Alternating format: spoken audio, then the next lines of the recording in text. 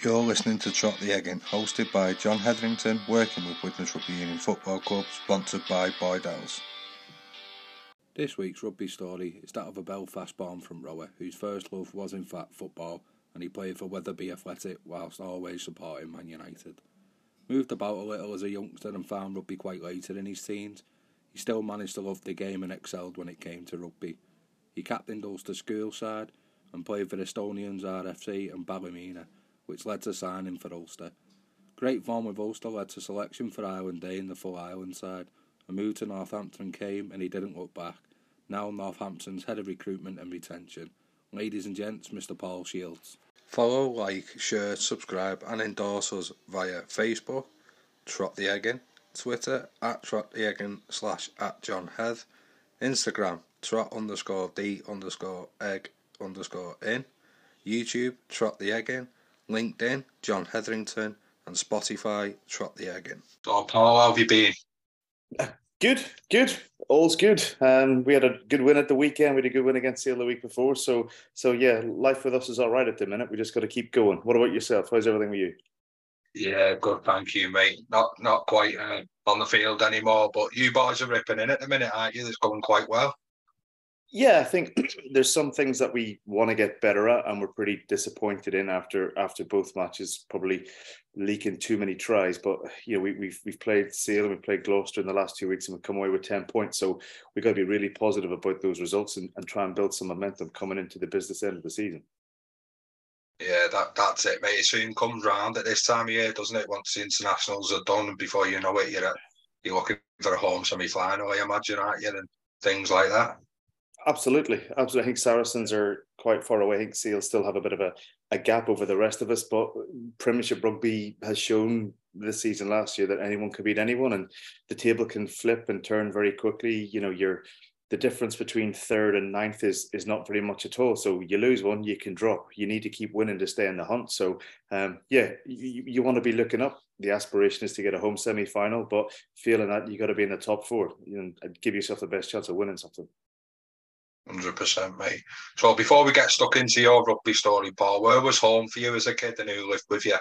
Oh, geez, home for me. So I was all over the place. So I was born in Belfast, and then I moved to Londonderry or Derry, depending on what way you want to look at it. when I was a baby, and I lived there for the first 9 years of my life with my mum and dad, and then we moved across to Wetherby in Yorkshire with my dad's work in 1987, and then came back to Belfast in 1990.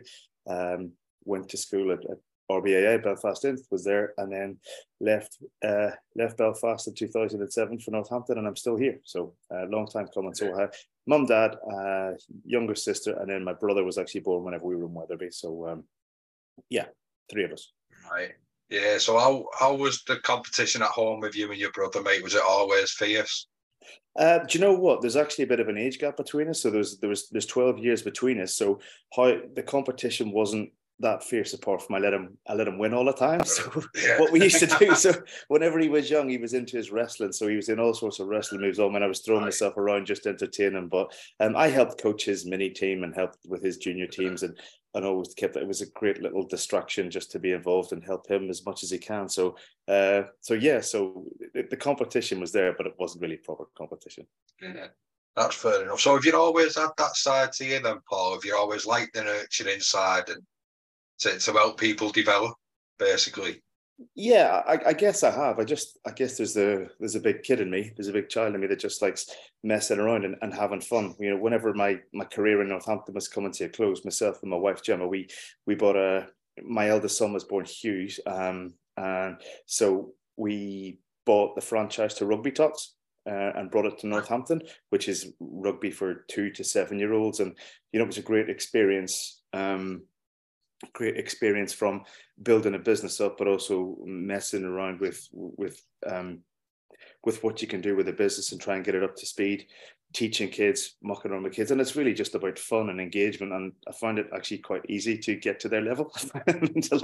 mentally clicked into that quite easily, and that was a great experience and great learning. And it's been, you know, a lot of fun. You know, with there's always the dad that says, "Oh, there's something special in him." There's something special, and you're like, "That's great." All I can smell is his nappy, so there is something special in him, but I think it's actually out of him now. So that bit's gone. But yeah, I've always had interest in that. I coached whenever I was at Ulster. I coached my old school. I helped out.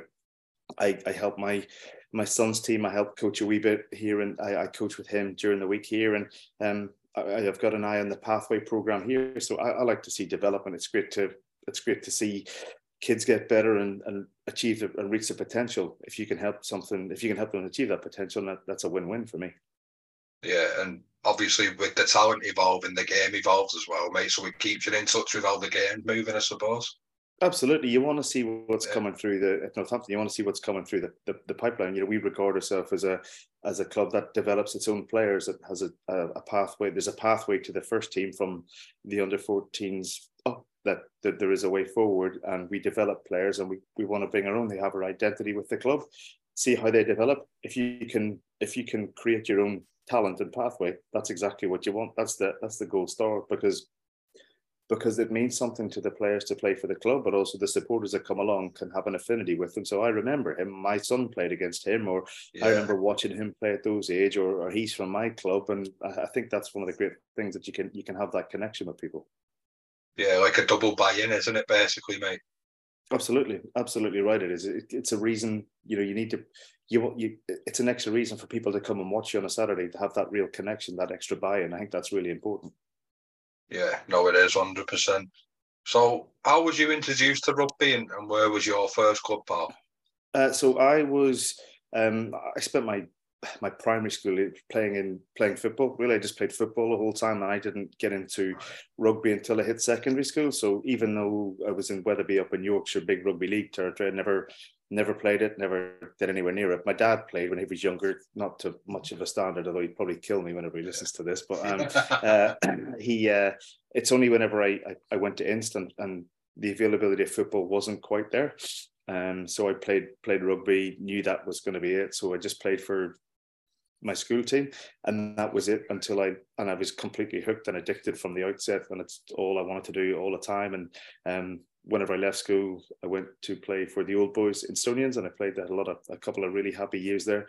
Then I went to play for Ballymena in the All Ireland League, and it was during those times that the Ulster thing sort of came around. So yeah, I'm really lucky that I played school and managed to get the club thing from a senior point of view as well. I'm really fortunate that I had that amateur connection, and still managed to play.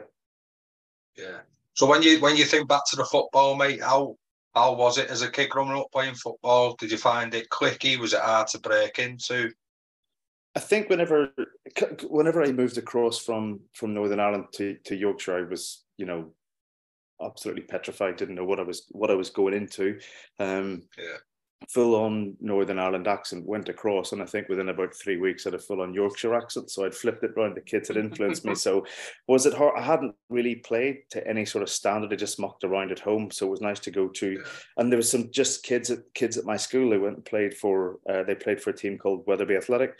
I just went and played there and mucked around with my mates, and just really enjoyed it, got into it. So yeah, it was pretty welcome, to be fair, because I had some school friends that were there, and I just loved playing sport. I just loved being around the place, and it was great because you got to play against guys at the time. There, you know, there was Mervyn Day, who was a great Leeds goalkeeper, and you were playing against his son, so you were on that sort of circuit. And you know, a big Man United fan, which wasn't easy back in the late 80s. I can hasten to add, but we used to go to Old Trafford a fair bit and watch the game. So that was just brilliant. I just loved being around it, loved having fun with it. And it was just I still have some of the medals from it. There used to be an article in the paper in the local rag, the Wetherby, I can't remember what it's called, the Wetherby paper. My mum used to cut out the little match reports from under sevens every week. So they're on she used to put them on the back of a playing card and wrap them in cling film. So they're still about the house somewhere. So I have great memories. And whenever I went with my wife, we went back to to Northern Ireland. I can't remember when it was. I think it was about 2007. Now, bear in mind, I left England in 1990. We popped in on the way. I was feeling a bit nostalgic, so popped in and saw the Ings where I used to play and where my old school was and everything else. So the club's still going, so it's brilliant. It's just really nostalgic. But I really love my time playing football there. Yeah, no, and that's what sport's about, isn't it? It's there long before us. Hopefully, they're long after us, and what we do in the middle is what matters to us, isn't it? Really. Absolutely. You want to leave it in a better place than you find it. So that's the ideal for me. Yeah, and when you go back and stuff, mate, how do you find it? Is it developed? Has it changed, or do you get all the memories flooding back and the little giggles, and does the kid come back out of you then? The kid always comes out me whenever I go back. But I went back to Northern Ireland in the summer, and we took some friends from Northampton back, and we went up to the North Coast. And I mentioned my first club, Instonians, there, and I went up, and the kids were messing around in the harbour, and it was like that team that I had seen that I played with were just I saw about 12 of them, and I hadn't seen any of them in some of them 15, 20 years. So it was actually fantastic to see them. There was a reunion. We won the Senior Cup back in 1999, and there was a reunion in 2019, but work I couldn't get back from. So, but I'm still part of that WhatsApp group that everyone's part of, all of these groups. That's what it's about, isn't it? Absolutely. Yeah. Just that connection with people. And it's just brilliant, and it's nostalgic, and you start telling stories, and then you start thinking that's a story that you probably didn't want me to tell, but you probably thought that one had stopped back in the day whenever we were younger, a lot more reckless. But yeah, those times catching up with people that's what's brilliant about sport. You might not see people for 20 years, but within an instant you can click back into having a crack and abusing them and getting verbal abuse. So it's awesome. That's it. Yeah, no, 100%, mate. And obviously we'll touch on what you do at the minute, but is it, when you go back to them times, mate, does it remind you fundamentally of why you got involved in football and rugby? Because as much as we spoke about a little bit before then about the business end and the business side, which you'll go into in a bit, we all start fundamentally because we love the game, don't we? And we love being in that environment and that. So they're nice little reminders for you. Absolutely. I think it's really important that you have that.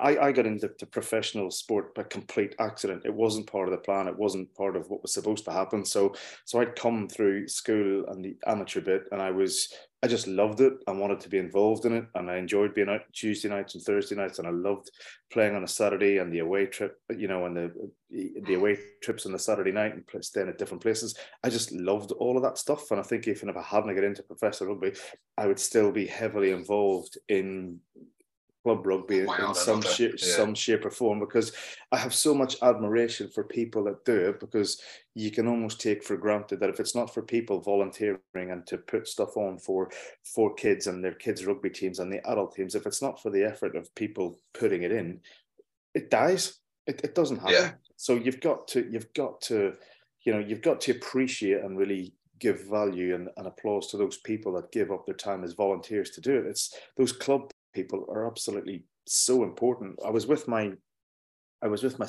in Northampton. There's a big park beside us. It's about 3k round, and there's a few rugby pitches on it. And I remember going a couple of years ago, and there was a game on, and it was just a load of guys just mucking around playing a match. And I said to the boys, "Let's stop and watch this for 10 minutes." And they're used to watching international people and all the rest of it. I said, "These guys are awesome. These guys are properly awesome." They're like, "What's it?" Because they just want to give up their Saturdays and go and play with their mates in the park, have the crack, play rugby because they love it. They're happy to get changed, roll around the dog muck that might be around the floor. I was going to say that they probably just shifted some.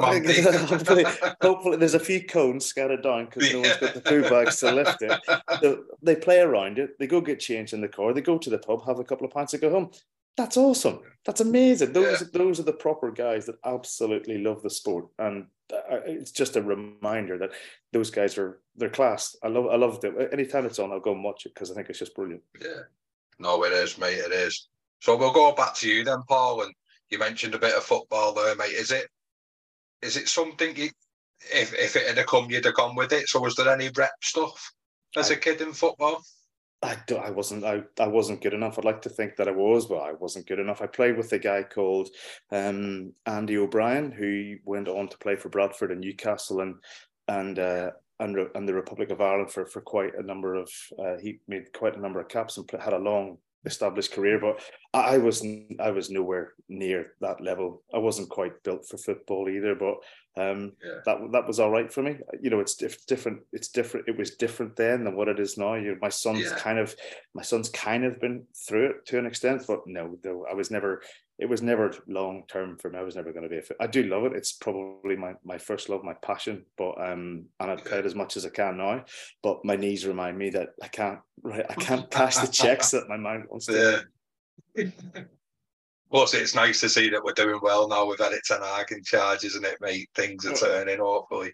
Absolutely, I love him. Absolutely love the man. He is. I just love what he's done to the place. And I know there was stuff with Ole before, and we were all excited, and I got caught up in the romantic notion of it. Even Ronaldo, but what Ten Hag's doing, you're like, okay, mate, I'm with you. The two lads aside, we love Martinez and Casemiro or Casemiro, different level. Again, we talk about levels right through it, mate. The different levels that you can see that. Just. People say he's a born winner. You're like, no, he's not. You don't see the amount of work he's put in to get to where he is, and just he has a presence about him. He knows exactly what he's doing, but he's a much better footballer than I think all of us knew he was. I think when he topped up, he's just going to hold it back and not let anyone through. Then all of a sudden, he's picking these passes and scoring goals. You're like, oh wow! I would listen to Scholes and Neville, and if they're saying he's the closest thing since Roy Keane, then I'm like, well, I will listen to you then. I will bow to your. That's it. Yeah, no, 100%. Yeah, but I was quite lucky. I was brought up in that class of '92, really. So I only knew success, and then that transition we've been through. It's sore, isn't it? It hurts, and then obviously Liverpool are doing well from where I'm from. There's loads of Liverpool fans. It's good. It seems like my kids, I keep saying to them, it's going to be all right. Just ride it out. It's going to be all right. I've been there. It's okay. It's okay. Yeah. But it generally feels like it will, doesn't it? That's how it feels at the minute. It does. It feels like, there's still a massive gap to close between City. Liverpool are just going through a wee bit of transition at the minute. Arsenal have clearly got their act together. Chelsea, if they ever get that basket case of a club, sort of, they could maybe be dangerous again. But it just feels like there's a bit of stability that we're going in the right direction. But what do I know? I'm just a big fan. I'm the same, mate. Yeah, I'm good on Football Manager. That's about it. So, how was your transition into high school then, Paul? How did you find that? Do you know what? Coming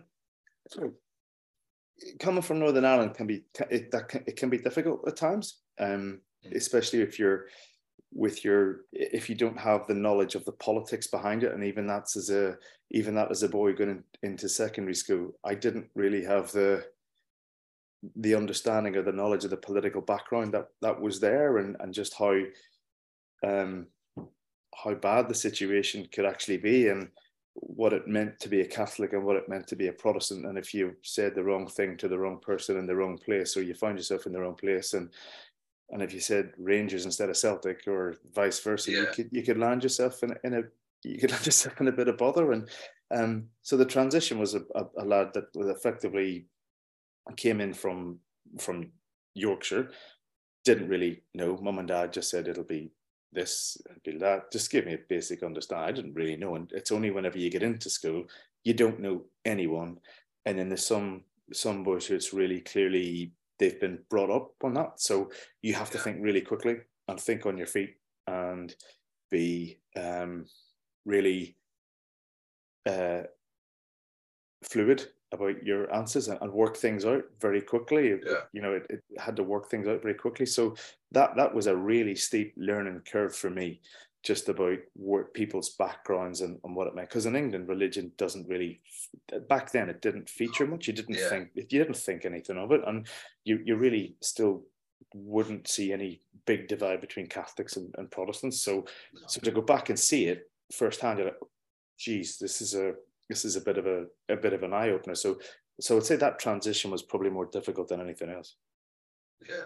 And again, you touched on it a little bit there, mate. It won't be the kids' knowledge really, will it? It'll be what they're fed with, won't it? it'll be the dislike from the older generations creeping through, I suppose. It's I guess some of it is it's a learned behavior, and it's from the Yeah, background and what they're each to their own, their personal beliefs and their family beliefs, and how they've been brought up, and what they respect, and what they don't, and what they value and what they don't, and what's important to them. um it's a lot of it is it's learned behavior come from the environment that's they're in, and yeah, that's absolutely fine. There's no issue with that. But for someone who didn't know all of that stuff, I had yeah. to That's reality. I had to get that learned behavior on my repertoire pretty quickly. Yeah. Did sport help with that at all, mate? Or Yeah, don't get me wrong. I never had an issue with it. It never caused me any yeah, problems. It was never a problem. Um, sport was just a great outlet for me to go and do. And you could see people in class, and whenever you're in your first year at secondary school, you're still finding your way, and you're still trying to learn and work out. The people you meet on day one of school, if you're lucky, they're your best mates the whole way through school.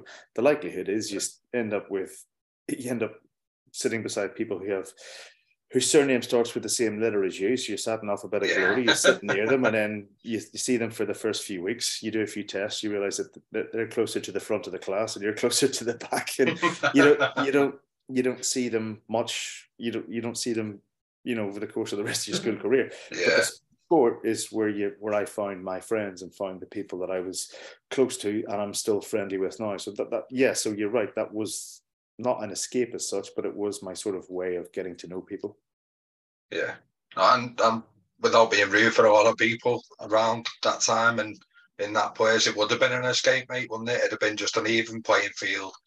And whatever jersey they had on, if it was your jersey, you were teammates regardless of what was going on. And, Absolutely, it didn't matter yeah, to you. And there's guys that I played against that I still see every once in a while. Whenever I go back, it's Northern Ireland's a funny place. You almost, if you see someone from Northern Ireland, the first question is, what school did you go to? So you can kind of work out, did you know someone there, or did you play against someone at the same time? yeah, It's a funny thing, but it's definitely a Northern Irish thing. right. So when did rugby sort of become thrust onto you, and when did you realise this is a bit of me? Do you mean as a career or later on, or just At school, mate. at school? Yeah, so at school, so how it worked, there was hockey and there was rugby, and during your first year, you did a term of rugby, and then you did a term of hockey to make sure that there was balance and everyone got a go of everything. Yeah, And those were the winter sports. And after that first term, you decided what you wanted to do, and it was like, that's very clear. I am going to play rugby. That's what I'm going to do. And never picked up a hockey stick after that. And I was very much a winter sport kid. I didn't play cricket. I didn't do athletics in the summer to any level or any proper interest. I was completely invested in rugby and just wanted to play all the time. Loved the rugby training. Loved the matches at the weekend. Got completely into the whole thing and watching Rugby Special and going to watch my club at Stonians and watching the internationals. Completely invested in the whole thing. So it wasn't kind of thrust upon me. I sort of thrust myself upon it. Is probably a better way of putting it. yeah, yeah. So when it comes to like the standard of playing, mate, was you playing club rugby as well as school rugby? No, in Northern Ireland, there was no club rugby. You just played your school rugby. So that was just until senior stuff. Until you left school, and then you went and played for your club. So it was all just school stuff. It was training twice a week, playing on a Saturday. Didn't know any different. That was enough for me. Yeah. Head down, did that. Didn't do any other sports. Didn't do anything outside school. Just was rugby, just school rugby, and that was it for me. And what would the crowd be like for a school game in Ireland? Is it a big deal or? So traditionally, the Schools Cup final, which is played on the 17th of March, would always have been the biggest attended rugby event at Ravenhill. So you used to play, and there'd be 12,000 people at Ravenhill for a schoolboy event, which was amazing. That was kind of 1990. That's always been the way it was. The way through the schools would go, but people would go because it was a St. Patrick's Day. It was a bank holiday, so people would go and watch the game. As the game turned professional, it changed ever so slightly, but it was always the best attended game in the calendar was the Schools Cup final. So it was always a great event, and it still is. It's still broadcast live on BBC Sport now. So it's I would still watch it if my school's in it. Yeah. What an occasion that'd be if you were involved as well. That many people in the best ground around, isn't it, at the time? And what an occasion. It's special, and you're so lucky to be involved in it, and to be, if you can do it with your mates, that's all the better. Like, it's just brilliant to be there. The whole school is there. It's almost tribal because you've got, you know, young men supporting their team, and it you know, they're up for it. The drums are out, the black and yellow, the colours are out over the course of it. If you're playing a big rival, it's just there. You're probably playing against guys you know quite well and mates, and it's about bragging rights and everything else. So it was just fantastic to be involved in those days. It really was. It was really special. How was you before the game as a schoolboy, mate? Was the nerves there, and did you deal with them very well? Or I wasn't really nervous when I was a kid. I was just excited to go out and get going. I was just like, let's just go and play and see what happens. I don't really have any recollection of being nervous. I remember whenever I was captain, I felt the responsibility to get the team riled up and make sure they were ready, and have them wind up. You know, the old school. On 5, ready, go. One, you know, we're going to go on 3, and then someone shouts 4, and then you just lose the roof. So always happens. So mate. There is one. I felt there's always one. I'll count to 3. 1, 2, 3, 4. Ruined it, but no, those, I was always pretty calm and relaxed, and probably just it maybe just went over my head a wee bit. It's just like, I'm just going out to play rugby. That's all I'm going to do. The occasion is the occasion. Win, lose, or draw, I can only go out and throw myself around and give it full whack. But I knew that I was conscious that I knew that I was one of the players in the team that the others would look to do something. Yeah. And to make something happen. So I guess I felt a responsibility from that point of view, that it would give people a lift if I was able to do something. And I guess I quite enjoyed that. I quite enjoyed going, okay, follow me, lads. I'll do something, you know, we'll make stuff happen today. So I did enjoy that, but I didn't really feel any pressure at the time. That's great for a youngster to be able to separate an occasion from a game, because it's difficult, isn't it? As an adult, never mind a kid. I think you're right. I think it's really difficult. There's almost a lot of pressure, and we're a lot more aware of mental wellness and mental well-being, and the stress and the strain that comes with it, and how we look after people and how they treat it. You know, I read a quote the other day, professional, you know, occupation, professional rugby player, and you're like, no, he's a young man that plays professional rugby. No, that's absolutely right, because there's a stress and a pressure that comes with it, but where does that pressure come from? I say to the kids that I coach, and I say to to my sons that play, I said, you can only control the controllables. Don't worry about the external stuff. Just keep yourself calm. Yeah. Focus on the stuff that you do, and just do that, and just go out and enjoy yourself. It's if the second you stop enjoying it, that's when we stop. Yeah. If you don't enjoy it, we don't do it. So it's how you deal with pressure. Pressure makes diamonds, but it also bursts pipes. So you got to make sure you get that. Yeah. You got to get that balance right, and go out and enjoy it, and rise to the occasion. Don't be worrying about what they can do. Just think about what you can do and how you can influence it, and you can influence those around it. But it is tricky. It's a hard thing to, and that's not for everyone. Some people need the nerves. They think the nerves is normal. As I got older and I played, I definitely got a bit more nervous because there was a lot more at stake. But young people, it's just go out and enjoy yourself. It doesn't matter. It really doesn't matter. And if you lose, you've probably forgotten about it by the time you've played your music in the changing room, got changed, and had your food. It's forgotten about. It is not going to define you, and it shouldn't ruin the rest of your year or your career. That's not how it works. So, mate, if nothing else, isn't it? It's just something to learn from. Absolutely. You got to learn all the time, and learn about yourself and how you handle things, and what did you learn from the last time you played that you could take into this one to better prep yourself. Just wee bits like that make a difference to kids. Yeah. And positional wise, mate, what was you playing as a kid? I think I was always in the front row. I never really got out of it. I was I think genetically that's where I was always going to be, and ended up at hooker. No one ever chose to play hooker. No one ever grew up wanting to be a hooker. Not tall enough to, not fast enough to be a back, not tall enough to be a back rower, not heavy enough to be a prop. You want to play, you're going to be a hook. So you want me to go in there and hold my hands out here and be completely exposed whenever I go in there. Yeah, all right, I'll do that. Okay. So, if that's what it has to be. So I was there. I was always in the front row. I played prop, and then moved to hooker as I got older. As everyone got bigger around me, and I didn't. So I was pretty mobile. Hooker is probably the right position for me as well, in fairness. Yeah. And was you someone that needed an early touch, Paul, or could you bide your time and come into the game when you needed to? I always wanted to get involved in the game early. I always wanted to get a shot on, or get the ball in my hands, or get a throw and settle those bits down. As you know, the longer it went on, the more pressure built up, and I was like, get into the game early and have a. I always felt if you got a positive first outcome, it made a big difference. You could go with that. You're like, good, I'm on the ball here. I can go with it. And it was Andre Best or Coach told me, even if you had a bad touch, you spend the next, if you lose the ball, you do a bad throw, you spend the next 30 seconds running around trying to win it back. Just focus on that. And I know that's not necessarily the right thing to do, but it actually gave me a focus that it was just a moment in time. 30 seconds, try and fix it. If you can't, then we get on with the next one. There'll be plenty of other opportunities. But yeah, you're right. I always wanted to get into the game quite early. I would always be frustrated coming off a pitch if I didn't have much of the ball in my hand, or didn't get to get some touches or get any involvements. We all have parts to play, and sometimes the most important thing is making all your tackles all day long and hitting rucks all day long. And the greater good is the team winning. And if you contribute to that, great.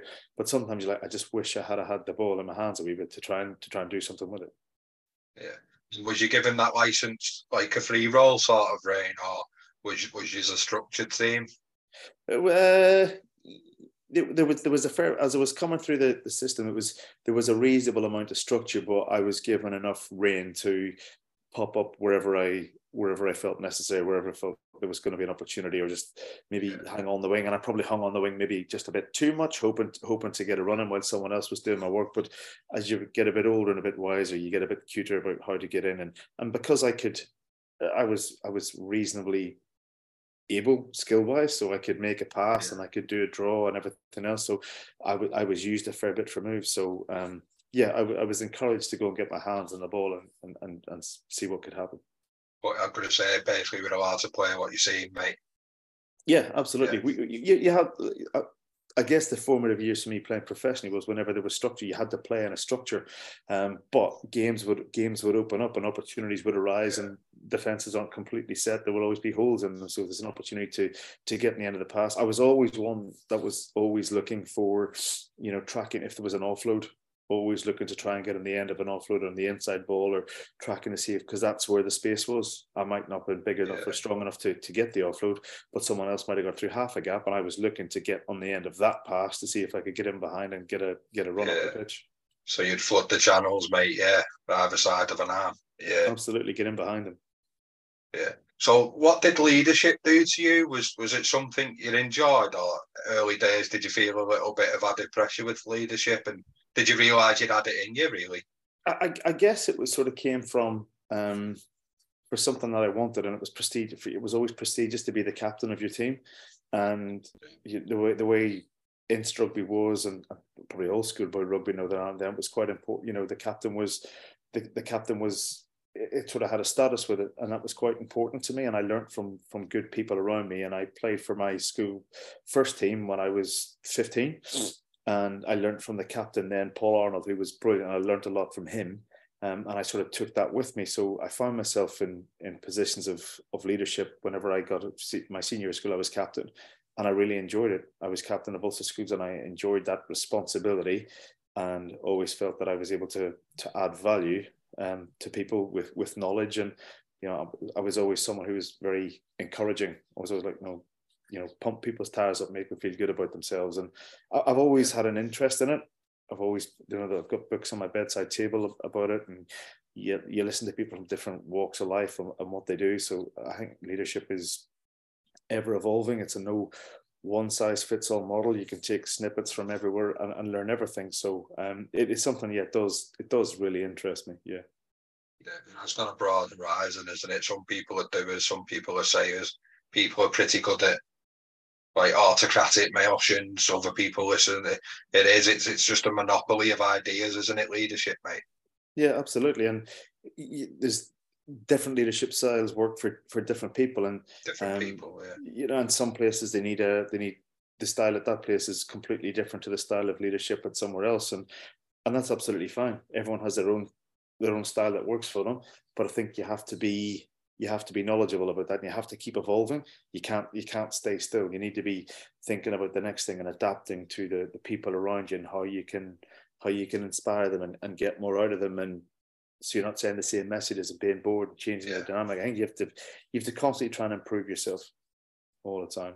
And once you stand still, you may as well stop. You're done. Yeah, because you just get took over, mate, don't you? Absolutely. So what was your relationship like with referees? Is it something you've always had a good little bond with? Because it's key, isn't it? Especially, so not only are you in the front row, you're running a line-out, you're running a pack, you're probably a link with your spine, so you're 2, you're 8, you're 9, you're 10, you're 15. And then along with that, you've got to have the frame of mind in the heat of the moment to be able to speak to the man in the middle with respect and accept what he's saying to a degree, haven't you?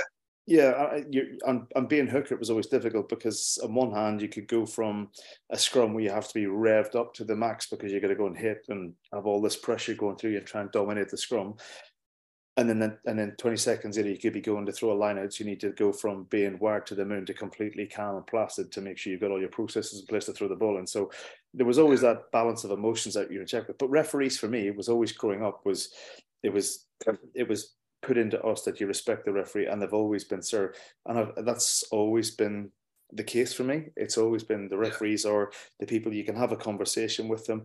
You've got to respect them. At the end of the day, if we don't have referees, we don't have a game. So keep them on sides. Be polite to them. And even the kids I coach now, I say to them, a referee has never changed his mind. He has never said, "Do you know what? You're right. I'll give the penalty the other way." It just doesn't happen. No. You try to say that refereeing is such a hard job. They have so many things to look out for. They have to see things that everyone else has the benefit of having a different angle and video and 1,000 camera angles and all the rest of it. They don't have that. They're going to make mistakes. So it's like if a player makes a mistake, he's made a mistake. He hasn't done it intentionally. He's not cheating.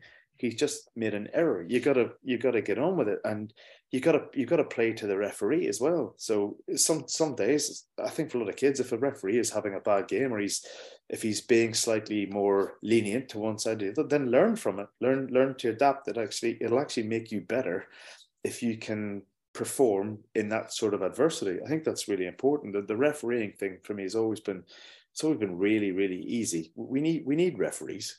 You know, the guys that turn up, like I said earlier about the guys that go and play in the park. The referee that turns up and refs it in the park, amazing. If we don't have them, we don't have a game. So you can be rocking up with dog shit bags as well. more often than not, he is. You hear the stories about the Sunday League football and the referees having bricks through the window get beaten up. You're like, why do you bother? You know, do you not realize you lose these guys and it's gone? And for me, it's rugby has always been simple. The referee is sir or miss or whoever's refereeing you, and it's complete respect. Dead simple. If he makes a mistake, he makes a mistake. You just got to get on with it. It's very straightforward. Yeah, I would say we're on a level of our own when it comes to respecting officials. It's like you look around and we don't surround them, we don't harass them. It's a civil conversation. It's yes, but will you look out for this next time? Or we felt he done this, but they back off. And I think we're on like an elite level with respect there. I'd say, aren't we, compared to other sports? I think so. And I think the refs will respect you as well if you have a good manner with them, and if you actually show them respect and approach them at the right time, they'll have respect for you. You know, some of the biggest characters in the game have been referees. You know, Nigel Owens is still very well thought of, and Wayne Barnes is so well respected in the world of rugby, and these guys have got plenty about them. So you can actually have a bit of fun with them. Tony Spreadbury's one of the most famous ones. He left his microphone on when he went to the toilet in Bath or Bristol, I think it was back in the day, and everyone could hear him having a wee. But those things are, you know, you could have a conversation with them, and so long as you had that respect. And if you don't have the respect, and if the referee doesn't have respect for the players and just dismisses them, that becomes awkward and difficult. So I think we're in a whenever you see what happens with other sports and the rag being lost, it's a wonder. It's gone too far. I don't see how they'd ever be able to get it back. But you think of if you can see a referee turning to Owen Farrell and saying, or Johnny Sexton or Maro Itoje, whoever, that's a decision, they turn and walk off. They might scratch their brain a wee bit, and if they make any sort of contact whatsoever, they'll get marched 10 yards.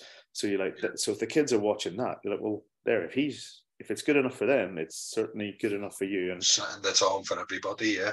Absolutely. And for some kids, it's like it's black and white. So if the decision goes against him, he's cheating. So he's not cheating. He just didn't see it. Yeah. He just made a mistake. So he's just good at it, yeah. Yeah, just let it go. Just let it go. Don't argue with him. Just let it go. So was there any rugby league growing up for you when you went back to Ireland? And did you play any in Wetherby? No, none whatsoever. The rugby league was never a feature. So whenever I lived those 3 years in Yorkshire, rugby league wasn't a feature. Went back Northern Ireland, wasn't a feature. I've never really had any association with rugby league at all. I'd be pretty straightforward and say I don't even watch it now. I don't have that much in touch with it. The most I have was Chris Ashton. Having known him for such a long time, that would be the most I'd know about it. So the only time I did nearly get involved with rugby league was whenever I think I was playing for Estonians back in the time in the late 90s, and Ireland Rugby League were just invited me along just to play and train, and I went along, and it was not really any standard, and I'm pretty sure I was hungover whenever I was training. I wasn't showing it the due respect that it deserved, and it was through a guy called Innes Gray, who was a school teacher at the school where I was, and I did a bit of coaching with him, and he played a lot of it, so I went along with it. Just went like this. It's just not for me, and I didn't really fancy it. And I thought, if I'm going to do it, I want to do it absolutely properly, and I can't give this what it deserves, because for all you guys here, this is your thing, and this is what you do. But it's just, I can't give it that. It's not for me, and I can't give it that, and I'd be disrespecting you by half baking an effort onto it. So just no relationship with rugby league whatsoever. That's fair enough, mate. So what was the script for you leaving school, mate? What was on offer? What was job wise, and when did rugby become the full-time thing? So the plan for me on leaving school was to go to university and study sports science at University of Ulster at Jordanstown. Unfortunately, I performed very seriously underperformed in my A-level results, and that was the dream never quite happened. And I went to college instead for a couple of years it was called the North Down and Ards Institute of Further and Higher Education, and studied there for a couple of years before going to university and making that transition. But in the meantime, I was just playing club rugby, just playing for Estonians. And then I got a call up to Ulster in about 1999, the year after they'd won the European Cup. So my timing was impeccable. After they won the European Cup, I don't think they won a game in Europe for about 2 years, and I was part of that group. So so I got involved there. Was doing it sort of semi part time. It was professional. We was just in its infancy. It was just really getting going. And then the second I went back to university. Sorry, I did a year out. Alan Solomons came to Ulster. I was working in my old school for a year out, and then rugby started to get going.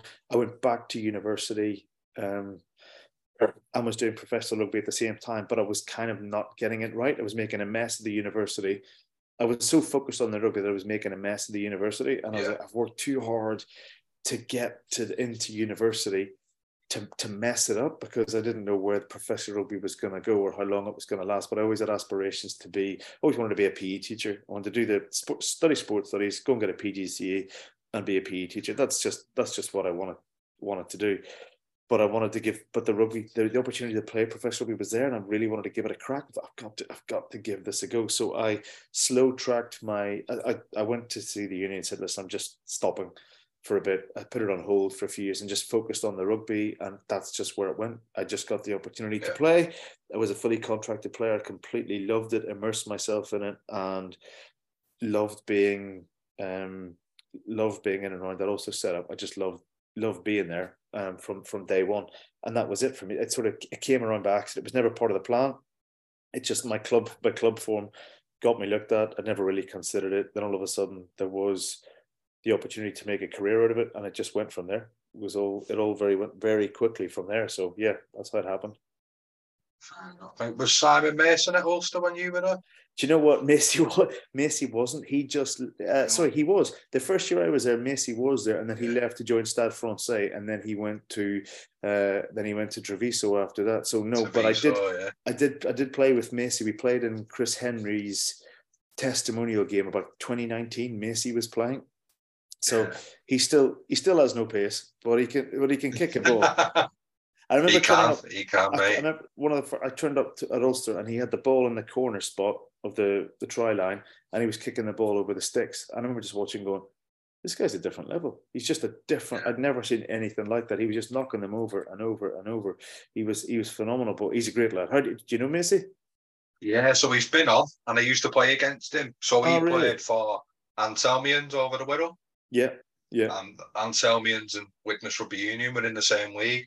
So we'd try and we'd get the old speech of, oh, he thinks he's something, he's on a few quid, and all that thing. Let him know you're about. So we'd let him know, but he'd sort of like have a little giggle as well. He enjoyed it actually, but he's a good bloke. It was nice to get to know him a little bit, but yeah, his kicking game, just like you said, a different level, really, out of hand, restarts, to the touch on penalties. You're just never safe around him, really. He was anywhere in your own half, he could knock it over from. No matter where it was, he was just going to keep churning the points over. And that year they won the European Cup. He was just phenomenal, but great bloke as well. There's a former players WhatsApp group for Ulster I'm on, and he's pretty active on it. He's a brilliant fellow. I can imagine he is, actually. Yeah. So if we go back a little bit, mate, so you've gone from school to club rugby, and then you've gone from club rugby to signing with Ulster. So do you notice a change in levels? Yeah, I did. I guess I noticed the change in levels, and I guess I noticed the change in the professionalism and how to behave. That was probably the big thing for me. When I was playing for Estonians, I was probably retaining too much water. If I'm being politically correct about myself, I just didn't know professional rugby. But then you're surrounded by guys who were living it. Guys like Macy come over, and even guys like Spencer Bromley that come in, and these guys were all Jimmy Topping, John Cunningham, Tony, lifting weights, eating the right things, and I had absolutely no idea about that. I'd never done weights or done anything. So that the biggest thing for me was how to behave, your diet, gym, activities, all the rest of it. That was the biggest shock to me. The rugby I found straightforward, but that was the biggest shock. I'm being so far behind them from a fitness point of view that I just have, Mike Bull had me running constantly. I was constantly running to the point where I actually loved it.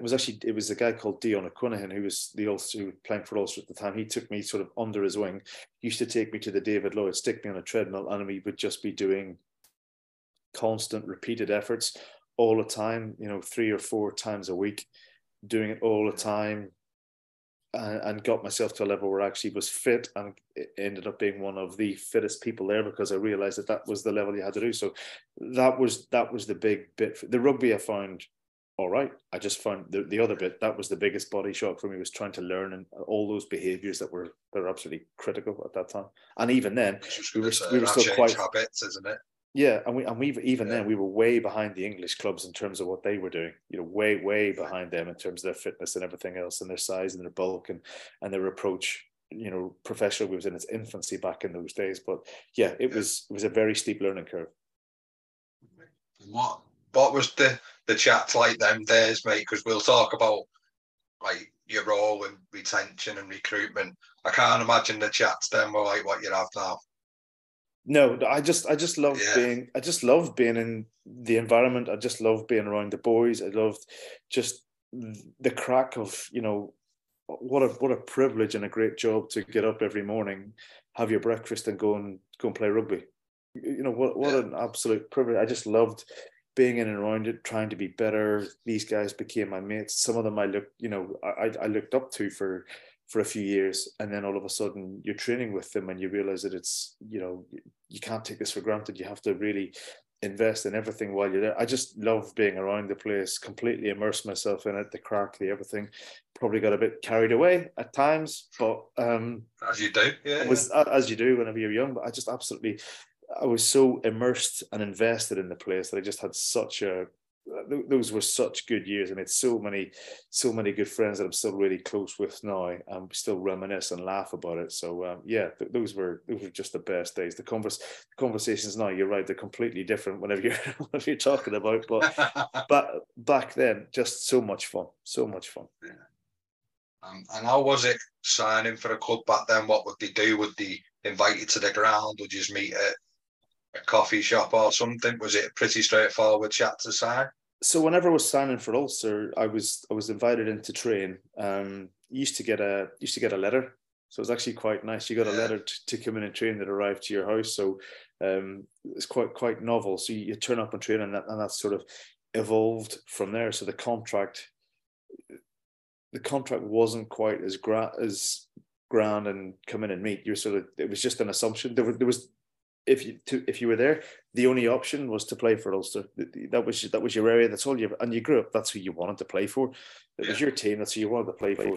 So that was actually easy. So whenever you were handed a contract, you didn't ask any questions, didn't even read it. Just say, where to sign? What am I getting? You sign it, then you look at what you're going to be getting. You go, great, that's perfect. It's free money. That's what I'm going to be doing. So there was no trying to court or anything else or any of the rest of it. It was just like you're here and that's it. It was all not very glamorous at all.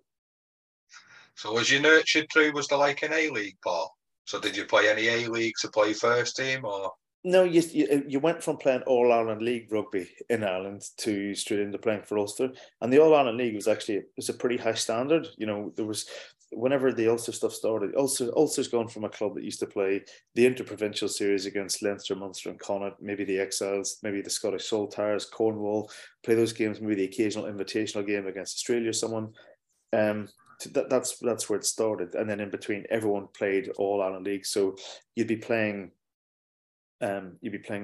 against internationals and British Lions regularly. I remember playing for Ballymena. We played a Shannon team that had 7 or 8 internationals on it. I remember we played Cork Con in 2001, and it was Ronan O'Gara's last match he played before he went off in the Lions tour. So he was playing club rugby for Cork Con, kicked the drop goal in the last second to win it, and then went off and played for the Lions tour. So absolutely, it was a really good standard. And if you were able to perform at that level, then you were actually going to be able to perform at in the interprovincial series. It wasn't enough whenever you went to compete in Europe against the big boys, but it was certainly a really good starting point. I like that, the fact that it doesn't matter who you are, you played inter-country rugby. So for listeners and viewers that might not get that, it's a bit like the NPC, isn't it, in New Zealand and stuff like that. So it's like the county stuff, basically. I quite like that, mate. I like that. It's a breeding ground, actually, isn't it? It's a nurturing spot. It was brilliant, and it was a really good standard, and you went to play in some really good places. I remember thinking it was probably more, whenever I moved from Estonians who were in the 3rd division, which was the bottom division at the time, to join Ballymena, who were the top division, that's where it was. That's where you wanted to be at. And I was probably more nervous about playing my first game for Ballymena at that level than I was playing for anyone else, because I was like, this is really where I found out, am I up to it? Am I going to be able to perform at this level and play with these boys? And because they've been playing it for years, it was used to them. But for me, it was like, I've gone from messing around in All Ireland 3, and I need to get myself in a position to perform at this league. And it was a really good standard. We had some really, really good players, good coaching, good players, great club, great infrastructure, massive support. So yeah, I think it was a great breeding ground for me, and really important. I got my Irish caps off the back of playing for Ballymena. It wasn't even Ulster. It was what I was doing for Ballymena, because how the season was structured. So for me, I'm very grateful for it, and I have a lot to thank the All Ireland League for. Is that still about, mate? That's a great concept. Yeah, it's still going now, and I think there's I'm not quite sure the construct of the league now, but I think there's 4 leagues now. Half the teams in it now completely different than whenever whenever I was playing. And my old team in Stonians, they've gone from the junior leagues, they got promoted into the senior leagues, and they're sitting pretty at the top of it. So they've done remarkably well to be doing it, but it's still a good friend of mine. Work with him at Northampton. He runs a podcast on the All Ireland League, so and it gets a massive amount of viewers every week. So it's still massively popular, still really popular, it's still going. Yeah, really good. Oh, that's great. Because without being rude, not many Championship players would play international rugby in the UK. Would be from Championship level, like you've managed to, which we'll touch on in a minute if that's okay. Mm-hmm, so it's a great spot. I'm surprised English clubs may not use it as a bit of a, like pinching a bit of talent, maybe. Yeah, I think there was a time whenever there's a few of us left Ulster at the same time and just thought that there was something else out there, and there were some guys from the south who went and did the same thing.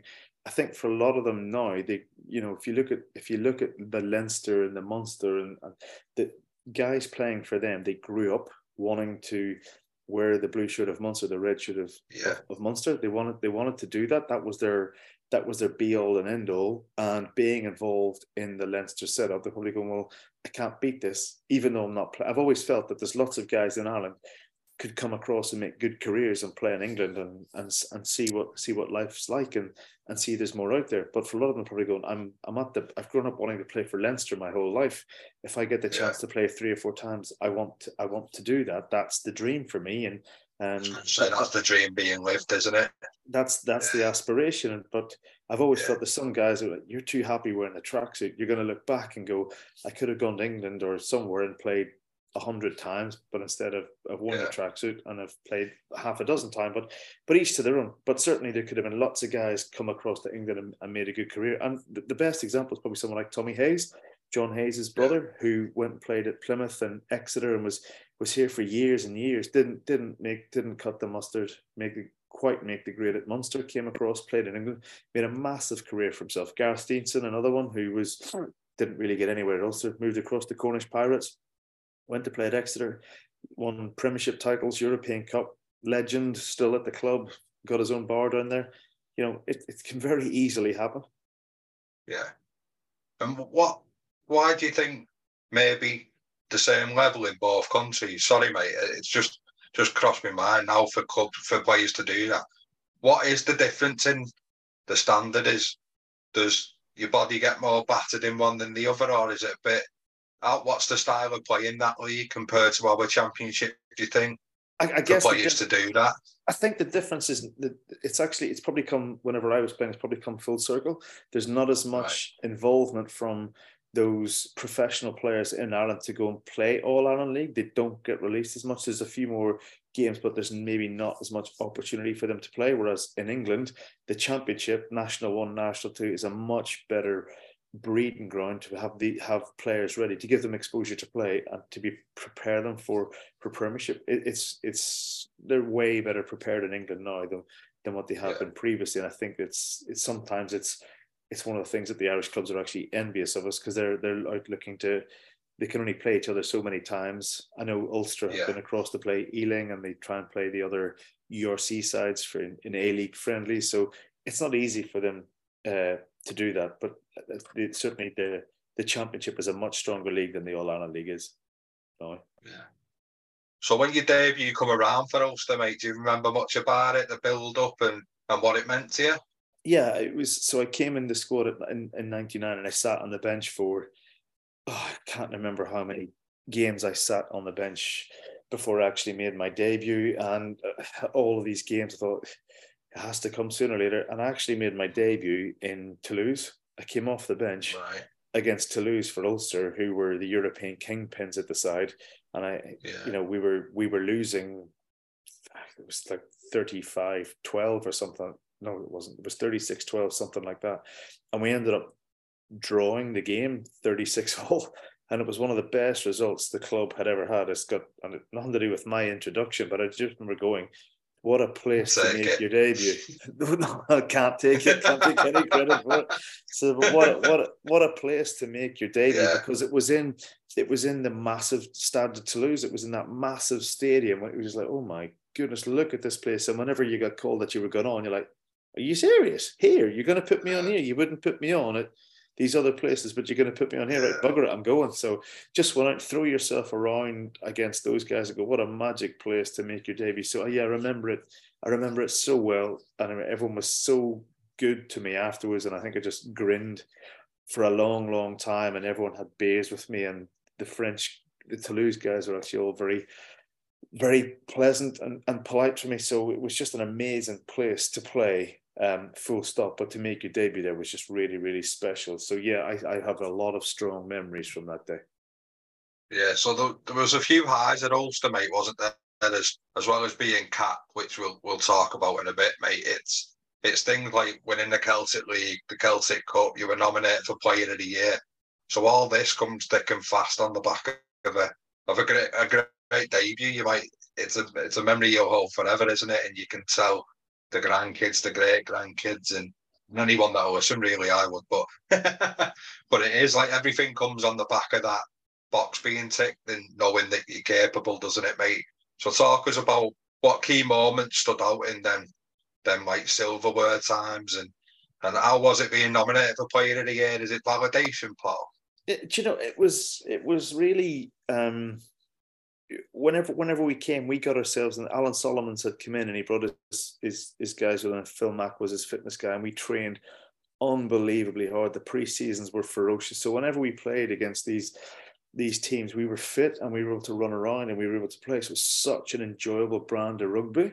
And because the ball was always in play, there was plenty of opportunities for me to get the ball in my hands. And I came at a time whenever there was a group of exciting players. Paddy Wallace was there, Simon Best was there, David Humphreys was there, Johnny Bell, Ryan Constable was playing, Bryn Cunningham was there. We had a really exciting group of boys that were playing, and we were able to throw it around and play, and that suited me and worked really well for me. And I just loved being there, and I pushed myself really hard when it came to the fitness, and I was determined to be the best I could be. But I guess winning the Celtic Cup was brilliant because we went to Edinburgh and did it, and we won the Celtic League, and that was amazing, an achievement in itself.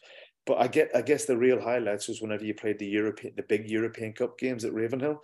They were massive. Yeah. We knew that we could take on anyone, and we could beat them. The Wasps or Stade Francais or any of the big sides, and the big English sides or the big French sides, we knew they didn't want to come to us, and we would be in the fight, and the atmosphere was always incredible. I always got such a buzz out of playing those games more than anyone else, because you just felt it that it was going to be your night. And something happened as soon as the opposition got off the bus. Someone turned the sky black and turned the rain on. I think it was sunny whenever they drove from their hotel down, and they just walked off the bus and the life force was sucked out of them. But we just knew that we were going to be in it. But the atmosphere back then was just magic, just really fantastic nights. Playing with your mates, beating the best that Europe has to offer, it was just awesome. Those were the real highlights for me. And it's through enjoying it as much as you did, do you think that's where the island stuff come from as well? I think there was a bit of a corner whenever I was turned that there was an element of enjoyment, but I had to knuckle down more, and I always really enjoyed it, but I was always good fun. I was always up for fun. I was always up for something, and if there was a night out, I probably would have been one of the first ones sticking a hand out. Would have been up for it. And I think it was off the back of those performances that I tightened up my set piece. It was better. I was just coming to form at a good time. I was playing pretty well. I was pretty happy that it was going. And I guess it was off the back that the opportunity was there. I think that realistically, Eddie O'Sullivan was the coach at the time. I think he saw potential in me that he wanted to get out, and that's probably where the opportunity came around. So first of all, mate, you played Island A, didn't you? So how is it? I'd love it to be, but is it like a letter again? Is it? It was a letter, yeah. It was a letter, and because I'd never played any age group rugby, I was, there was guys ahead of me at Ireland schools and Ireland under 20s or 21s, I think it was back in the time.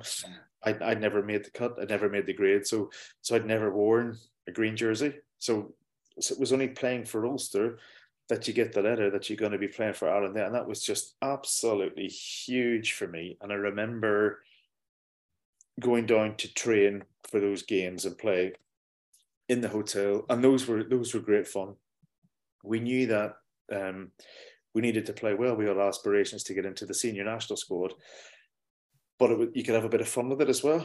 So we used to stay in Dublin and play those games, but they were I remember playing, I remember we played Wales at Musgrave, and I remember as soon as the kickoff went, I remember standing on the pitch in my green kit, proud as punch, and just going, just kick off, just kick off, just kick off. Because as soon as you kick off, there, I've played in an Ireland shirt, and you can't take that away from me. And that was that. And I remember I was interviewed afterwards, and people around me going, you just spouted on and on and on. I think I was just so high on adrenaline and giddy that I was just blabbering away about anything and anything. So no, it was, that was one of the most special moments for me, was actually playing in that green jersey for the first time. That was, at that point, I knew that it was just an amazing feeling. Yeah. And what were you like in a new environment? Could you find you're confident in yourself? Like you said, you're on the back of great performances, and you have nothing to lose, I suppose, mate, really, because you've not been through the age grades, like you said. So what was you like in that new environment? I was always willing. I wanted to get myself in there and test myself and see who I was up against and see what I could do. And I was really much that I wanted to show people what I was capable of. I didn't want to be Trink and Val. I want to see that get me in there. I want to get absolutely mucked in, but I was also social. I would talk to people. I would go and find new people to talk to. I wasn't one for playing safe and staying in a clique. I was always out talking with whoever and introducing myself to people and being in people's company. So I always found that really interesting, and I never really had much of a problem with it. I just, I was just like, I'm here because I deserve to be here, so I'm going to show you, but there was part of you go, I deserve to be here, but I also need to prove to a lot of you guys. You're talking about, get well-established guys, Rog and Stringer and Magsy and Hendo and, all of those guys, Bran O'Driscoll, of course. And, I have to prove myself to you guys that I actually deserve to be here. Otherwise, it's, why is he here? Who's your man? Did he win a competition? So that's not what I wanted to happen. So, and did your mum get bigger playing cards, mate, for the write-up now? So the scrapbooks came out, and they got bigger and bigger. So so actually, I went back to Northern Ireland a couple of years ago, and she actually sent me packing a load of stuff because it was taking up so much room in the house. So I moved it from one attic to another here. To another. Yeah. So if I'm not. It'll come out in some shape or form. But yeah, they tracked everything, and they were really, really, really supportive of me. And I think they probably enjoyed the journey every bit as much as I did. Yeah. Did you keep any other memorabilia, mate, like jerseys, programs, or out like that? I guess that I kept the jerseys that were important to me for the big games. I kept my All-Ireland League final jersey with Ballymena. I kept my school jersey. I kept my my Ulster jerseys that I played in. But it's funny that when I made my Irish debut, that's probably the one shirt that you wanted to have. It actually never really it nearly didn't happen because we were playing in Samoa, and it was absolutely roasting. The humidity was through the roof. It was absolutely scorching. The boys were sweating at half time. We're in the changing room, was pretty rustic, and Guy used to be shouted over. She usually threw me my spare shirt because everyone was sopping, and jerseys back those days were quite heavy. So I just picked this shirt off the peg and just launched it to him. And as I launched it, I sort of folded it up. I just went, oh no, and looked up, and there's a fan on the roof going, so the shirt's got into the fan. It's been chopped up. It's been chopped up, spat out. Eddie O'Sullivan, the coach, has jumped a mile in the air, terrified. Keith Woods heard it, and he was just on tour just to be there as a presence and started screaming at me. And I just going, Oh, what have I done? Oh, what have I done? Yeah, the international career is actually just about to come to an end. So I can't believe I've done that. Anyway, I did get on the pitch, and Keith came up to me afterwards and said, "Listen, I'm sorry for shouting at you, but I screamed far too high pitch, and I was quite embarrassed. So I had to blame someone, and I blamed you." So anyway, after the game, I wanted to keep my jersey, and Runner O'Gara very kindly gave me his number 10 that I could swap, which was amazing. But Trevor Leota was the hooker for Samoa that day, and he'd actually gone home, and Keith actually went and found Trev whenever he came back to dinner, told him that it was my debut. Trev went back to his village, got a shirt, came back and gave it to me. So that was pretty special. And I guess the other one that was really special was I swapped jerseys with Jonah Lomu back in 2001, which was amazing, and it wasn't intended. We'd gone into Ireland A, we're playing New Zealand, and I'd sat on the bench, and this is pre-making my debut for Ireland A, but I'd never actually got on the pitch. I went into the changing room because Anton Oliver, the great All Black hooker, was the number 16. I thought I'll swap shirts with him. That would be amazing. Shane Byrne went in ahead of me, and he went to Tom Willis, who was the starting hooker, who said no. So he went to Anton Oliver instead. And I went, oh, what am I? So I just tapped the next bloke that walked past me and said, "Do you want to swap shirt?" I didn't pay any attention who it was. And it was Jonah, and he was nice as pie, gave me it. And I was like, he took my jersey and he was grateful. We had a quick chat, and it was amazing. And I sort of walked up and I'm not quite sure what just happened there, how that's actually managed to happen. But he was amazing. He was fantastically polite, really engaging, really interested in what you were talking about. So I have his jersey here. I still have it. I kept it, and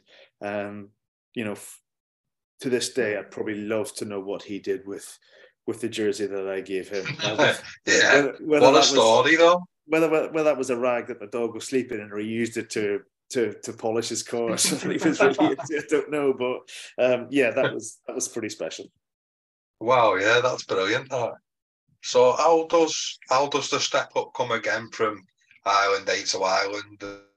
And again, is it another level change, or is it just that slightly bit quicker? No, it's another level change altogether, because the intensity is there in the training weeks, the mindset, the full kit caboodle.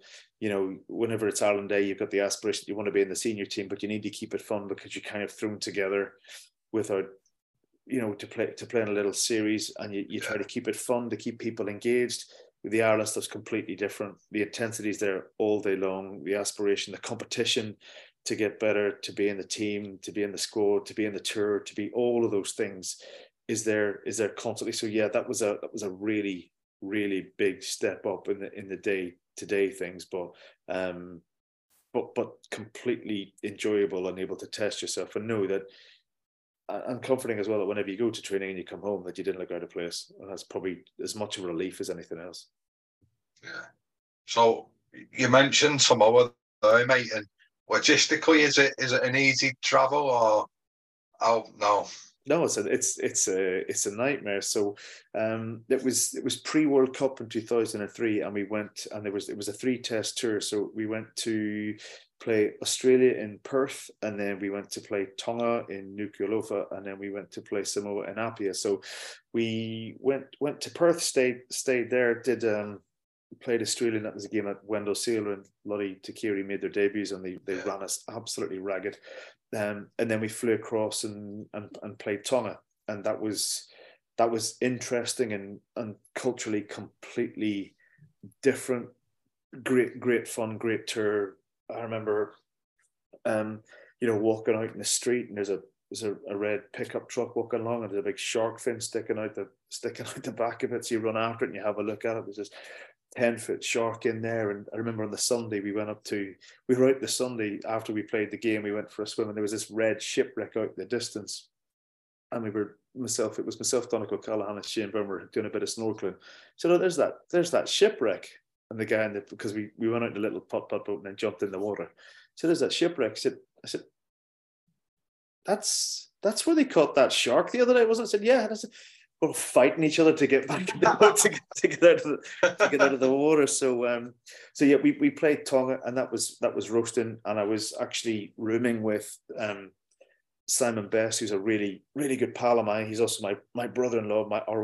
We were married to sisters, and he made his debut there, which was just great to be there and to be a part of that for him. That was a special moment. And then we flew to Samoa, and you might know your geography. You know, whenever you fly to Samoa from Tonga, you cross the international date line. So you leave on the Tuesday and you land on the Monday that you've just had. So it's a bit Groundhog Day. So it throws you all over the place. So you go and do it. And then we trained in Samoa. We trained at the school. We had an amazing week. We stayed at Aggie Gray's, which was, you know, a really famous hotel out there. And coming in that tour, I got on, made my debut with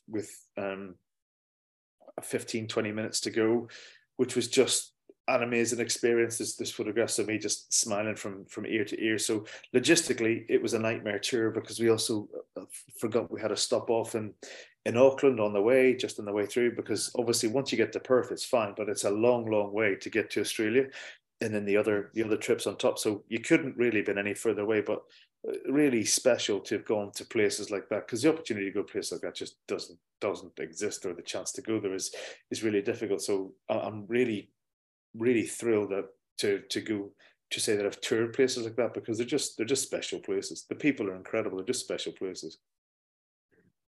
So when your time comes to leave Ulster, mate, is that a mutual thing? Are you just seeking a new challenge? And I think it was reasonably mutual. I nearly left the season before. I was looking at my options the season before. I just couldn't get the right fit, and also were quite happy to let me go. And I think by that stage, Rory Best was playing. He was who the coaches had put all their faith in, and that's absolutely fine, and quite right too. He went off to make 130 caps, captain his country, Grand Slam captain, many wonderful things, and you know, a great player and a great servant for Ulster and Ireland. But for me, it was like I just needed a bit more. I was like, I know I still have stuff to offer, and I don't want to look back and say that I took the easy option and stayed. And Mark McCall spoke to me and said that they weren't going to renew my contract. And I was like, you know, if he hadn't said it to me, I might have said it to him. So whether it was a real catalyst to go, yeah,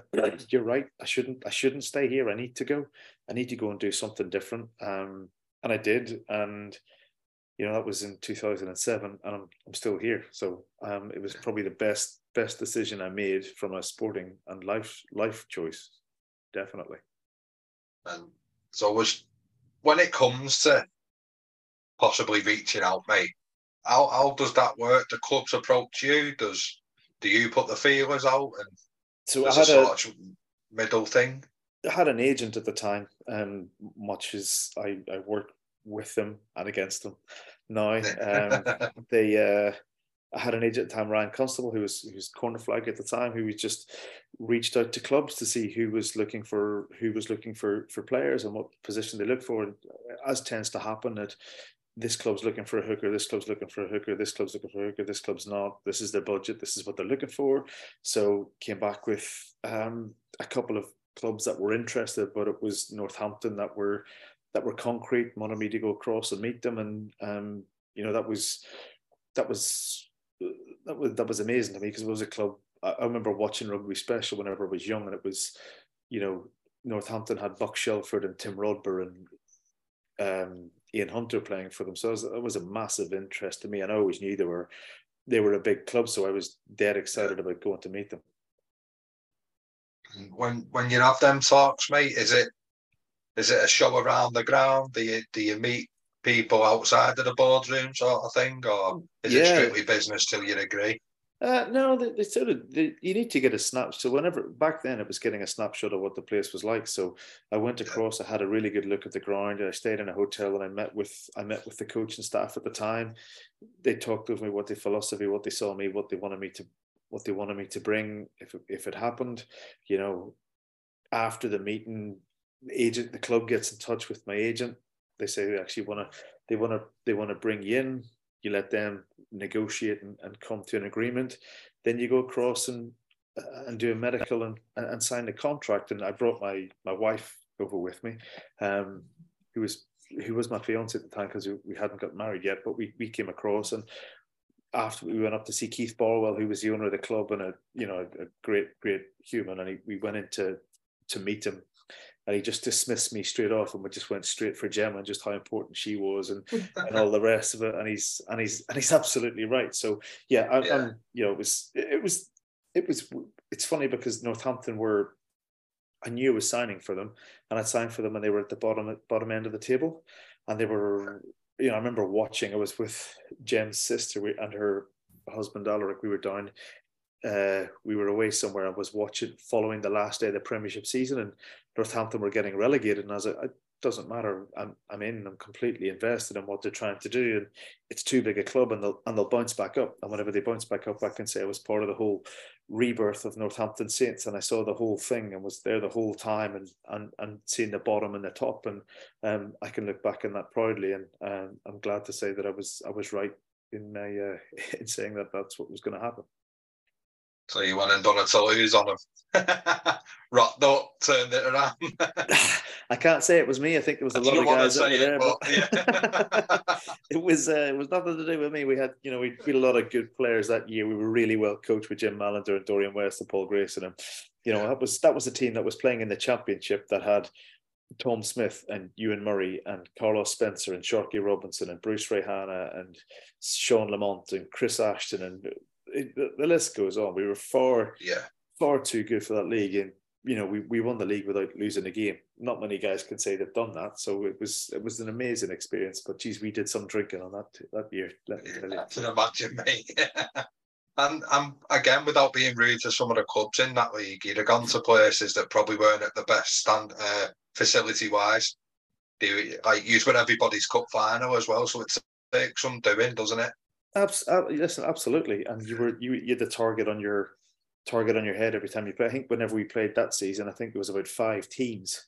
We Exeter, Cornish Pirates, Launceston, Plymouth, all in that league. So we were down in the toe of England, any number of times, and that's a 5 or 6 hour bus journey. So you can imagine how many beers are down on the way home from that 5 or 6 times. So yeah, and we went to some places, but it was brilliant because it was getting in touch, and it was a stark reminder that if your aspirations are hard to play in the Premiership, that if you don't get it right, then this is where you could be. But brilliant, it always brought out great crowds. People were there, really supportive. Glad you were there. Great to see you. But I still laugh at some of the memories of the toilet cubicle being right beside number 23 in the changing room. So almost shared at a door. Yeah, sure. Almost touching feet. Yeah. Touching feet as one's in the trap and one's outside. So, but yeah, brilliant times. Yeah. And was it when the end of the season comes round, mate? Do you feel justified when they keep up? Did they keep hold of a lot of that team as well? Didn't they? Yeah, they kept hold of some of them, but we needed to evolve because essentially there wasn't. There was a few guys added to it, but to be aspirational, I mean, they needed to bring more in, and Jim and Dorian really identified the young English talent. They went after Lee Dixon and Ben Foden to bring these guys into the environment to grow at Phil Dawson, followed not too long afterwards. So, and then international talent like Nacho Lobby, the 2 guys from Ulster came over, Roger Wilson and Neil Betts came across to add a bit of steel to the place and experience. So really cute in terms of how they did it, not going out to sign superstars, but signing guys who were going to be fit for the league, that were actually going to make us seriously competitive and hard to beat, with it knowing that it was going to be a journey for us to get to the top. Yeah.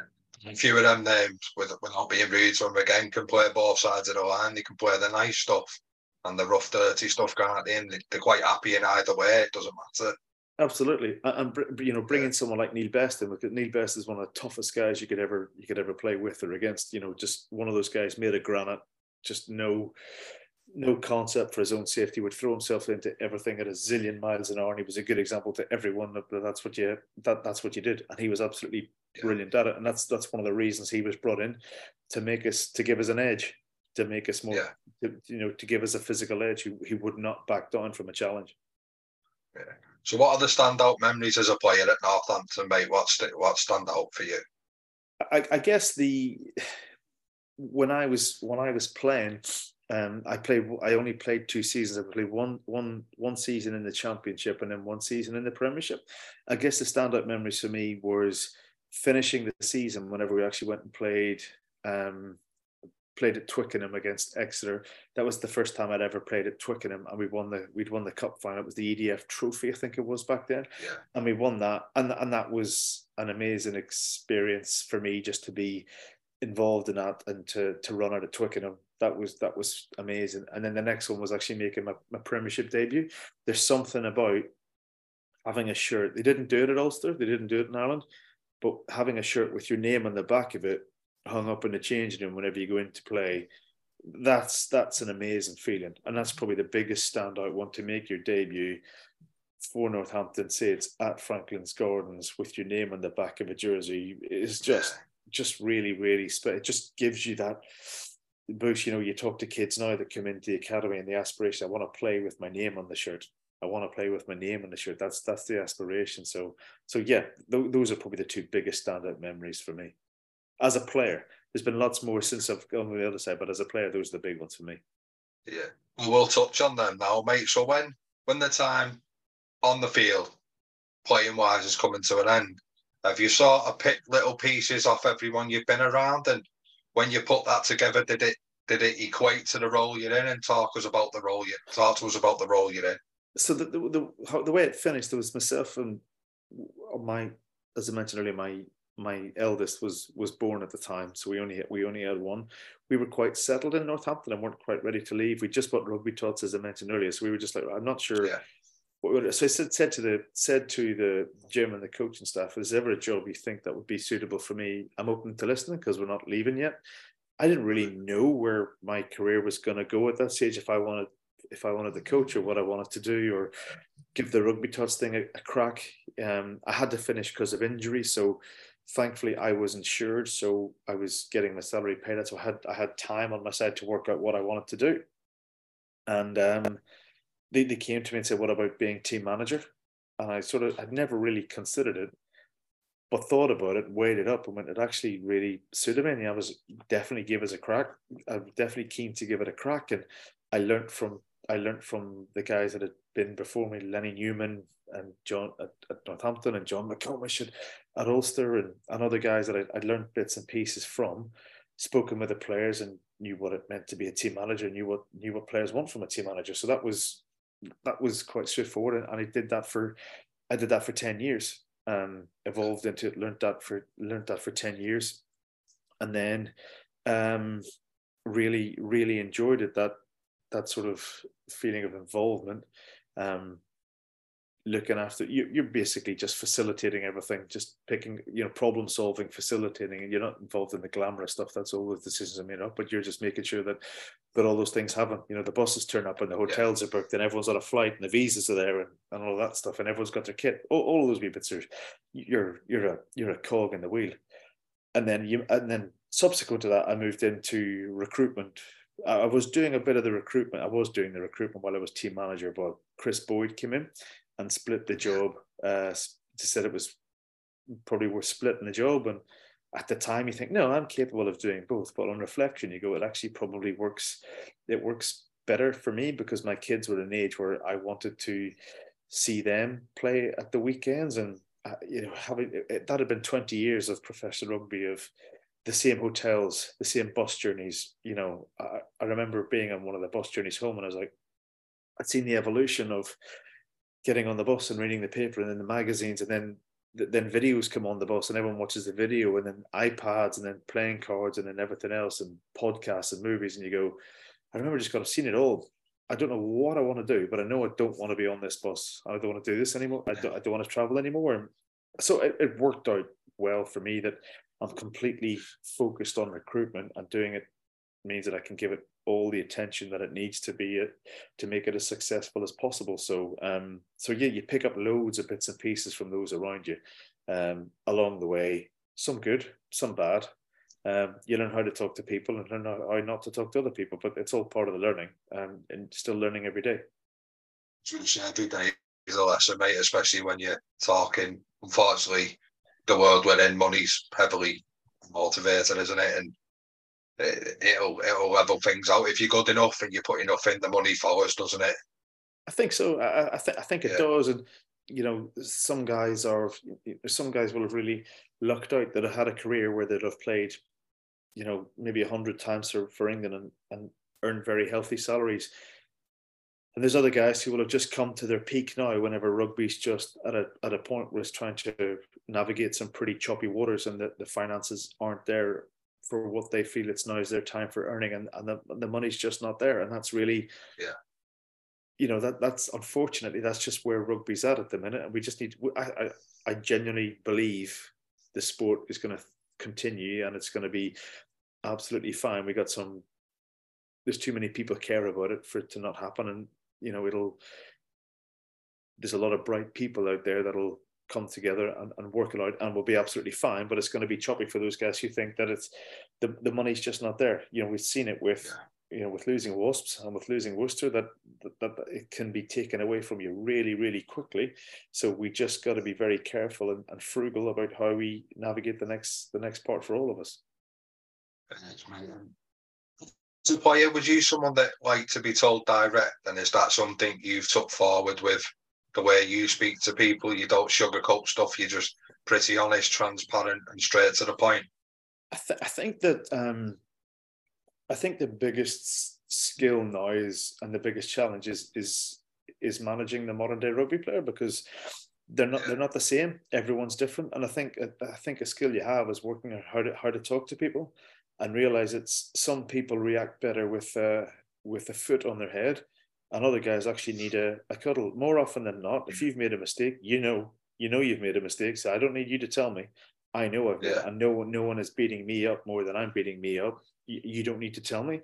And sometimes you think you've had a good game. You walk in to speak to a coach and he absolutely rollicks you. And you go, okay, well, maybe reset my standards about where I think I need to be here. And so I knew, but I always went to get feedback. And I was always of the opinion that you couldn't just go in whenever you played well. If you told you played well, you had to go in every week. If you played badly, both sides of the coin. Yeah, you had to face the music. So no, I was whatever came. I think it was all part of the learning. And I think, not to answer your question, no, I think that some people need to be told quite blunt and straightforward, but others need cajoled in a different way and need a different way of explaining, because if you get they just go in a completely different direction than where you want to take them, and that's tricky. So no, I think it's an art for us all to navigate how to manage people. What are you looking for in a player at Northampton Saints? Is it the same as what you'd look for in an academy product to an international? Do you still look for the same attributes regardless of the age and level they're at? Yeah, I think so. I think we want some, you'll have seen with our, with the makeup of our squad that we are, we really look for, young, high potential. We identify as an English club. English qualification would be, is quite important for us. But we also are looking for people of high character, who've got grit, who's got a bit about them, are competitive, that are up for a fight, up for a scrap, want to push and drive competition in the squad. So in terms of that criteria, you're looking for the same thing in your academy kids that are coming through that you're looking for in your senior guys. You don't always get them. You can't. What you might want, there might not be an English version of what you want. And it's always good to go to and bring someone in from a foreign league who is bringing a different perspective and a different learning. And I think that's great. We've got to grow and evolve, but I think to make that successful, you've got to have real good alignment in your squad, from your coaches, from your senior coaches to your academy coaches to your pathway coaches, who are all aligned the same way about development and making people better and making them better rugby players. I think that's the core, but it has to be aligned. You can't have one going one way, one going another, because ultimately it doesn't end up in the same spot. So I didn't mention this to you beforehand, but when you signed because I know you've signed many an international in the past, and the recent one that's just caught my head now is someone like Dan Biggar, which has recently left. does the old like cap rule make a big difference when you're looking at signing players like that? Because Wales have the cap rule, don't they? And then England have people that if they play outside the country, except for the likes of the Wasps and the Worcester players at the minute, they have that special exemption, don't they? Does that make it more difficult to attract the likes of Dan Biggar and that? I think it is. I think for a lot of clubs, you have to, for every club has to know their identity and what is it that you represent, what is your DNA, and what is your strategy whenever you're recruiting players. So, and also, it's an English league. The English qualified players, the EQP funding is quite substantial. It's worth quite a significant amount of money to have an average amount of players in your squad every week. So you need to be, if it's important to you as a club, which it is to us, that we identify as English, that we have that money, that we meet that average every week, so we actually have that money available to. So if we go outside that, we want to bring in real quality. So in bringing in someone like that, we just knew that we wanted to bring someone in who was that was top class. We wanted a top class fly half to come in that was going to drive standards and give us something different. And Dan was absolutely a guy that whenever I spoke with his agent was very keen to talk to us, and we very nearly got him the season before. We just couldn't make it work. But I haven't got enough good words to say about someone like Dan. It was actually quite a whenever he'd signed for the club, but he'd come up with his wife to have a look around the place. He said, it was during a fallow week in the 60s. He said, could I come up? And I said, yeah, no problem. Come up on Wednesday. He said, no, I'd like to come on Saturday, if that's all right, with my wife, Alex, and her dad. And I was like, oh, that's a day off, but okay, sure. And my wife was away with my wife was away with my daughter. So I had my two sons with me, Hugh and Finn, so that they came along with me. I was like, listen, you're going to have to come along. Oh, we met him at the club, and I said, sit in the corner. You're going to know who it is, but it's a secret. You're not allowed to tell anyone. So they were a fair bit younger, and they walked in, and so Biggs walked in with Alex, and the boys were, oh my goodness, there he is. Isn't that amazing? So anyway, so we took them for a walk around the ground, Alex and her dad, and they were showing them everything, and Biggs was brilliant, really engaging with the boys, really asking them, and he asked my son Finn. My Finn's favourite player was always George North whenever he played at the club. So he said, "So who was he honest?" Yeah, well, he was a bit too honest. So he said to him, "Who was your who you supporting during the Six Nations?" And the boys went, "Ireland. Why would I be supporting anyone else?" And I was thinking, "Oh, Finn, I know your favourite player is George North. So go on, Finn. Why don't you tell Dan who your favourite player is?" And he went, "Johnny Sexton. He's the best out half in the Six Nations." And I'm like, what are you doing? What are you doing? Why have you said that? I'm just trying to bring this guy to Northampton, and you can't be saying that. But Dan was brilliant. He took it all in really good spirits. But so go back to bringing someone like Dan is the same as whenever you bring in someone like Louis Picamole. You're looking for that top world class international standard that's just going to give you something different, because big players win big games, and and what Dan gave to us in those 4 years was absolutely immense for us all on the pitch. And obviously having the likes of your Cartneys, Laws and your Ludlams and Tommy Freeman, George Furbank, it just shows local lads, like you mentioned before, the avenue is there, not only to represent Northampton, but you're a good enough club that breeds good players enough for international selectors to take note as well, aren't you?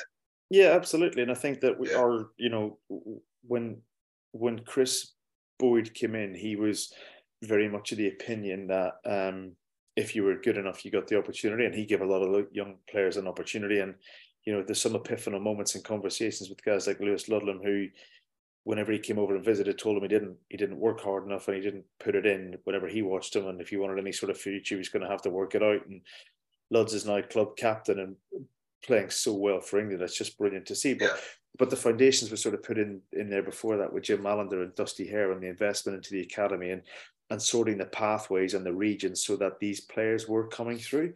Your Furbanks, Moons, Coles, Hutchinsons, Harry Mallender, all of those guys coming through, which meant that we were producing these guys. And I would put our record up against anyone for producing international rugby players. And even recently we've had Coles and Ribbons have gone in there, having cut their teeth with us, and even to a lesser extent, someone like Andrew Kellaway, who left Australia and still came to play for us for a year. Still, he went back and then went straight into the Wallaby setup, and he would still credit us with being a big factor in why he's playing international, because his time he spent with us. So, we're really grateful for that. And so for us, we're like, if you want to develop and become a better rugby player, we will do that. We have a great coaching staff and great alignment around the club. So it's a real good opportunity to do that.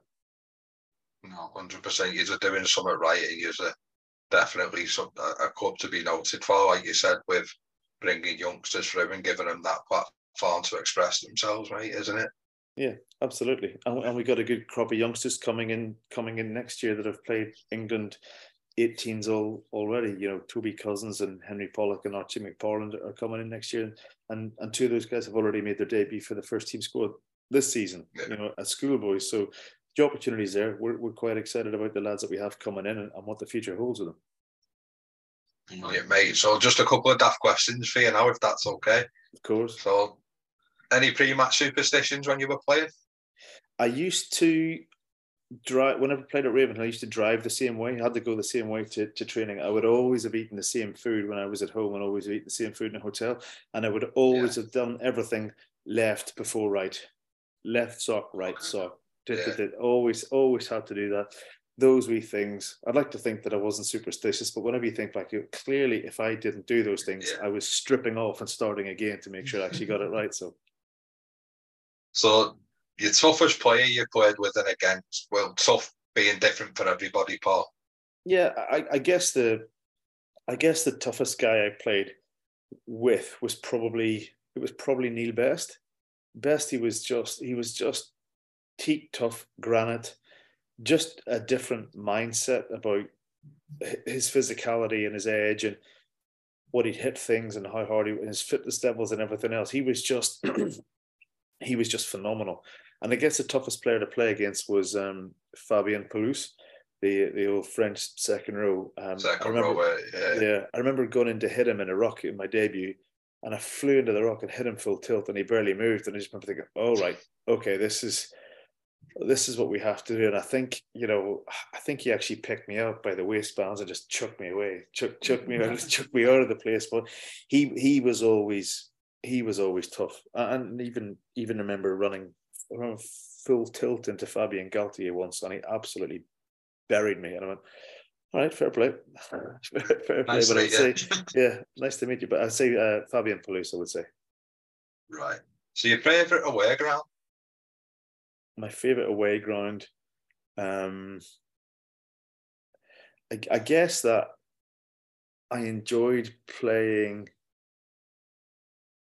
I guess the favourite away ground for me really was when we played. Whenever we went and played at Kingsholm, I really enjoyed playing at Kingsholm because that was a ground that was the crowd were in early. They were giving it verbals all the time in your ear whenever you're practicing your line out and your warm up and everything else. They are there and they are just in your ear trying to hammer you. So it's a great place to go and win and find out how how strong your minerals are and how you get on with it. But I think the best away ground I've been to, the one that I've been blown away with, was when we went and played Clermont about 4 or 5 years ago. We went with Clermont. I remember going the day before. I guess this isn't much of a stadium. I don't know what all the hype is about. Then you go in 2 hours before kickoff, and the thing is just yellow, and it is just bouncing. This message is coming down the radio to make substitutions, and he can't hear it because it's so loud. So that was an incredible rugby experience. That. Yeah. No, it comes across on telly like that as well, to be honest with you, doesn't it? It does come across lively. It's very, very lively. But just a sea of yellow, just guys completely invested in the club and just love being there from 2 hours before, just beating the drum for 2 hours. So you walk away with a bit of a headache, just the sound of the drum in your ear for 2 hours. But no, great place to go. So on some of them away journeys, mate, you'd had a few back when you were in the champ and the microphone ended up in your hand. What would you give us? I saw it used to be the Monkees' Daydream Believer, but then we just came out and did Teenage Dirtbag. So it was Teenage Dirtbag for me. We got really good friends of ours that went to dinner about 3 or 4 years ago, and they bumped into Keith Wood, who was on that tour with me, and they said, "Oh." They wanted to introduce themselves, and did he know me? And he started singing Teenage Dirtbag to them. So I guess I made some sort of impression somewhere along the line. So yeah, you'd have made boot camp. I would have made boot. I'm not sure. I would have made it to the judge's house. I'm not sure I might have been thrown out the door, but yeah, that would have been it for me. That's brilliant. So if you could go back and speak to a younger self, what would you tell yourself? Train harder. I always thought I was training hard and putting it in. But the reality is that, you know, I look back at my career with a bit of frustration. I'm really proud to say that I've some of the things that I've achieved, but I still think I could have achieved more. I still look back and think I underachieved. I could have done more. I could have had.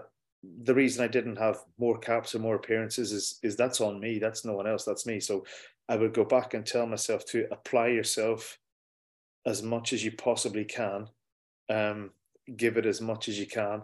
Use every session to get better, because whenever you look back, you'll look, and if you haven't looked back and given it everything, you'll only look back with regret. And I think that is probably what I would tell myself, is that you've got to throw, even whenever you think that you can't train any harder, you can.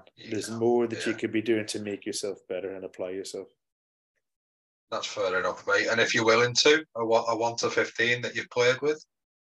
Yeah, of course. So I guess that I'm really lucky to play with some good people. So if I just take the internationals out of it, because that would be obvious. So I'll say Soani Tongawiya at 1, which is quite good because our sons now play together at school and at club. I'm going to pick myself at 2 because I don't think anyone else will. So I'm going to put myself in the team. And then kicker. No, if you saw me kick, you wouldn't do that. You wouldn't put me in there. And on the tight head, I was lucky to play with some really good tight heads like Ewan Murray and Simon Best and Robbie Kempson. But I would probably say, I'm going to say Rod Moore, because he came across from Australia at the time. He just played in the World Cup and he just played in the series for the Lions. And I learned so much from Rod that he was pretty important for my career at that stage in terms of my learning. In the second row, I'd say Jeremy Davidson and Justin Harrison. Whenever Jez played with Jez whenever he came back from the Lions tour in 2001 from Australia. He'd just come back from cast, and I played with him, and his knees weren't there, but he was still an unbelievable player in terms of what he was capable of doing. And when Justin Harrison came into the squad, it was really quite a big man that was very athletic, had run the line out, gave a physical edge, and despite what people think about him, he's actually a really great bloke. So and a good mate. So I would say those guys in that position. I'd pick Roger Wilson at number 8. You know, for Ulster and Northampton, just so consistent, so available all the time. You know, absolutely fantastic player. And then I would probably pick Neil Best at 6, just because he was so physical and abrasive, and I've covered all those points. And then at 7, I picked Andy Ward. Wardy was brilliant, great leader, great fun, great player. You know, just a guy that played for the love of the game. Really, really great player. Good to have around the change, good in the environment. So he was great to have around the place. Neil Doak at 9. Dokie at 9 was phenomenally talented, and you know, his son Nathan's playing for Ulster now, and he's a cracking player as well. But Dokie is someone that was quite good in terms of applying himself. He got a second chance at professional rugby and bit at it and took it and was outstanding whenever he got going. 10 would be David Humphreys. When Humph played well for Ulster, we played well. He basically just used to hit a wiper kick across the pitch, Jackie was, if he played well, you knew we were going to win. If he was hitting his goals, kicking the ball, it was we every chance to win. And he performed at such a high level for such a long period of time. He was an awesome player. Yeah. In the centres, I'll go with Paddy Wallace and Johnny Bell, and an honourable mention to Jimmy Downey, who was amazing whenever he was playing in Northampton, just absolutely banging thing. But I had the scene at about the same time as Paddy. Paddy's one of my best pals, and he was phenomenal talent, loved playing the game, was so, played 10, 12, 15 for us. He was just able to play anywhere and perform and be outstanding. So he was a cracking player. And then Johnny Bell at 13, Dinger was so professional, applied himself the whole time, so diligent, such a good rugby player. I remember meeting him. He signed an autograph for me, but the combined provinces were playing the Springboks in 1995, and I was, as a kid, trying to get autographs for all of these big Springboks, Francois Pienaar and Jules van der Vestes, and then I'm looking around and the autograph book's taken out of my hand, and I look around and Johnny Bell signs it and gives it back to me. And I didn't ask him for it. He said, "There you go." I said, "Oh, thanks." But I didn't know Dinger at the time. It's only whenever we were playing for Ulster years, I brought the autograph book into him. Look what you did. Springboks all over this autograph book, and then Johnny Bell's in the middle of it. So we still laugh about it. And then on the wings, I would go with Jimmy Topping and Sean Lamont. Jimmy was one of the guys I really looked up to whenever I was actually quite young. So I used to see him out and about, and always went straight up to him just to be in his company, and wanted to be around him because I looked up to him so much. And whenever he played we won the All-Ireland League with Ballymena that year, and Jimmy was just phenomenal. Some of the tries he scored were just incredible, so influential. He was just brilliant that year, and just such a strong, good guy to play with. And Monty on the other side played with at Northampton, and he was just a heck of a rugby player, 100 cap Centurion International, fantastic rugby player. Been around an awful long time. Still keep in touch with him. He's still working in rugby with Scotland and doing a great job. And then at fullback, Bryn Cunningham's probably the safest pair of hands. I don't think I ever saw him drop a high ball, but I'd probably have to say Ben Foden. Fodes at that stage, I played 1 year with Fodes, and the kid was able to do things that he just hit the line and go, and he was quick and he was strong, and he was just playing with a freedom that he could just go and do things, and more often than not, he was actually going to be able to do it. So yeah, and there's lots of guys that I love left out. The 1 year I played a couple of years with Courtney. If I was playing with Courtney now, he'd be in your team all the time. But playing with the best of these guys, it's probably bestie. But yeah, I'm pretty fortunate to have played with some pretty good people around the years. You've been listening to Trot the Eggin. Thanks to our sponsors, Bydel Sports. Follow us on Twitter at Trot the Eggin and Instagram at Trot_the_egg_in.